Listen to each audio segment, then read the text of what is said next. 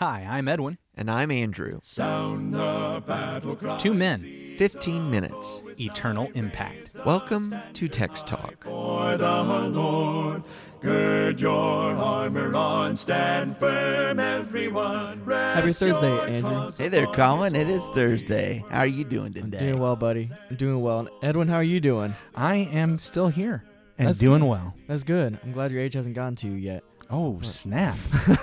Oh, man. I mean, I guess at this point I've been 50 for 20 days. And he still found his way into the studio. Man.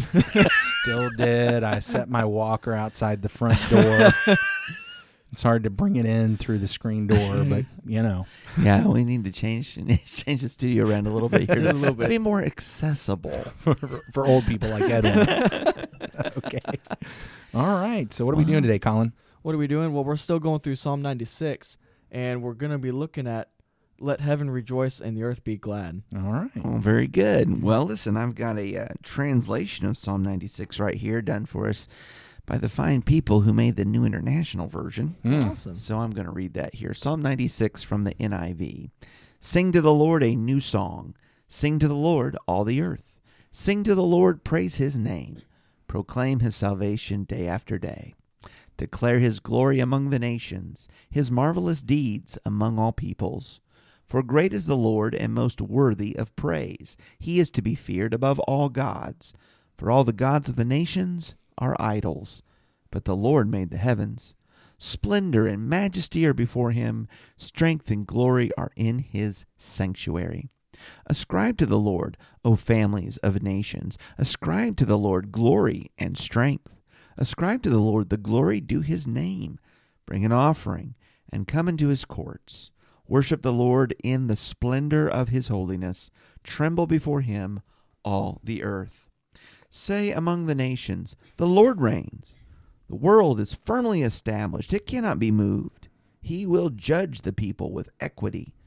Let the heavens rejoice. Let the earth be glad. Let the sea resound and all that is in it. Let the fields be jubilant and everything in them. Then all the trees of the forest will sing for joy. They will sing before the Lord, for he comes. He comes to judge the earth. He will judge the world in righteousness and the peoples in his truth. In our 2 stanzas, we've noted already in previous discussions this week, the first stanza is about going to the nations, telling them about the great majesty of God and how all those other gods out there are just worthless idols. It's the God of Israel that's the one true living God. Yeah. And so then in the second stanza, bringing all the nations to worship.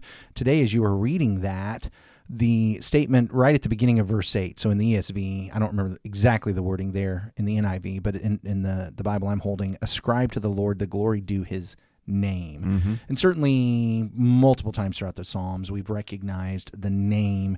Exodus 34, as God reveals his name to Moses, the Lord, a God merciful and gracious, in that entire paragraph of self-description.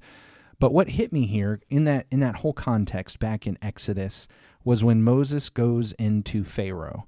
And he says to Pharaoh, we need to let the people go out a 3 days journey so that they can worship the Lord, the God of Abraham, Isaac, and Jacob. And do you remember what Pharaoh's response to Moses was? Well, he said, who is the Lord that I should hear his voice? Yeah. Who is the Lord that I should obey his commands? I don't even know him. Yeah. I don't even know him. Why would I let you guys go to this unknown God? Why would I do that? And so here in this go to the nations and tell them about it, it's you guys need to know, and you need to know that his name actually has some glory that is due it.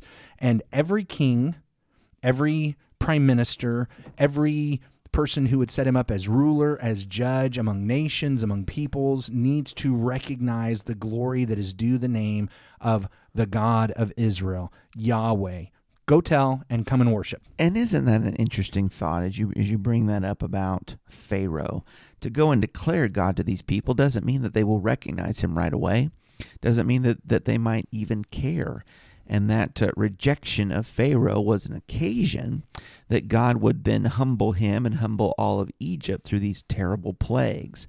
But that's then how God announced himself, kind of came onto the scene for all of these nations. Yeah. As you follow along the Exodus account and you get from that even to the conquest time in the book of Joshua, when spies go into Jericho and Rahab hides them, she tells them about how the peoples of Canaan had heard about their God. And that's 40 years later. 40 That's the 40 years later. later. The terrors that he had made, how he had parted the Red Sea, they heard about this, and their hearts had melted within them. And whenever I read that, I realize the short-sightedness and the foolishness of those spies in that initial Exodus generation, because even though they saw people who were huge and were grasshoppers in their sights, these people had already heard about their God, about Israel's gods. Their hearts were weak. They were going to be very, very frightened of these people coming, but they didn't see it that way. They lacked faith in God and how he was going to work. But I just bring all that up to say that God, in making himself known to Pharaoh through mighty acts, mighty deeds, was in fact proclaiming his name, at least initially, to all these other pagan kingdoms where he was going to lead his people Israel into their promised land. We have Israel is to worship God. Go tell the nations about the deliverance and rescue of God and his mighty and wondrous works, so that all peoples and all families of the peoples can ascribe to him the glory that is due his name, what he is worthy of, and worship him. Then this psalm ends with an interesting picture, that it's not just people worshiping and praising, rejoicing and being glad. So again, I'm going to read from the ESV right now, verse 11. Let the heavens be glad and let the earth rejoice. I can't help but remember yesterday's reading of Peterson's about let them give a standing ovation or whatever it was. I know, it was pretty wild. Let the heavens be glad and let the earth rejoice. Let the sea roar and all that fills it. Let the field exult and everything in it. Then shall all the trees of the forest sing for joy before the Lord, for he comes to judge the earth. We're actually going to come back to this very similar statement in Psalm 98. I'll just read this real quick, beginning at verse 7. Let the sea roar and all that fills it, the world and those who dwell in it. Let the rivers clap their hands. Let the hills sing for joy together before the Lord, for he comes to judge the earth. He will judge the world with righteousness and the peoples with equity. It's not exactly the same, but it's the same sentiment. Well, you're kind of the language guy. What do you call that when these kind of inanimate aspects of nature become animated? Oh yeah, personification or anthropomorphism. Okay, giving human attributes to things that are not human. This I guess technically would be more like anthropopathism. Morphism is giving them the form. So like if you said the heavens had hands, like humans like do. You read about the clapping a minute ago. Yeah, in Psalm 98 when it shows them clapping, that would be kind of the anthropomorphism. It gives them the form of human. This is the emotions of humans. So it technically anthropopathism, the passions, the emotions. But yeah, so it's this personification. And I guess the question we might ask is our psalmist giving us merely a figure of speech, or is he pointing to something that is deeper and more poignant for us to grasp? And I mean, it is a figure of speech, but I think it's something that should drive us. I don't think we should just say, oh, figure of speech, move on. Yeah, everything worships God. I think it might be good for us to ask, well, why would the heavens be glad? The skies is some of the translation, because that's what this word can mean. The earth, the sea, and all that fills it. And I think it carries us all the way back to the creation. When God created the skies, I recall in Genesis chapter 3 and verse 17, when Adam sinned, he was not the only one cursed, and Eve was not only cursed, but actually the ground was cursed. Yes, the earth the itself. Land, the earth was cursed. We can find numerous passages that actually demonstrate that the sins of the people corrupted the world. And so in Genesis chapter 6, when we learn as man has gotten worse and worse and worse, and all the thoughts of man are only evil continually, Moses records, now the earth was corrupt in God's sight, and the earth was filled with violence, and God saw the earth, and behold, it was corrupt, for all flesh had corrupted their way on the earth. Again, we might see this as just a figure of speech, a metonymy, or that, the inhabitants were corrupted, and so he refers to it as the earth. But I think we see a picture of, because the inhabitants were corrupted, they were corrupting the earth. In fact, in Numbers 35, verse 33 and 34, You shall not pollute the land in which you live, for blood pollutes the land, and no atonement can be made for the land for the blood that is shed in it, except by the blood of the one who shed it. You shall not defile the land in which you live, in the midst of which I dwell, for I, the Lord, dwell in the midst of the people Israel. We find multiple passages that are like that. He's saying if you get on that land and you start murdering people, it defiles the land. It corrupts the land. So our corruption is actually corrupting the created order itself. And so what we find, and I think Paul brings this to us in Romans chapter 8, verses 19 through 25, as he talks about there that the creation itself has been subjected to futility and is looking forward to being freed from the bondage to corruption. And so we're going to have that. And of course, and Peter talks about the new heavens and the new earth where righteousness dwells. I know there's lots of arguing right now about what the exact nature of that is. And I don't know, and I don't want to get into that argument.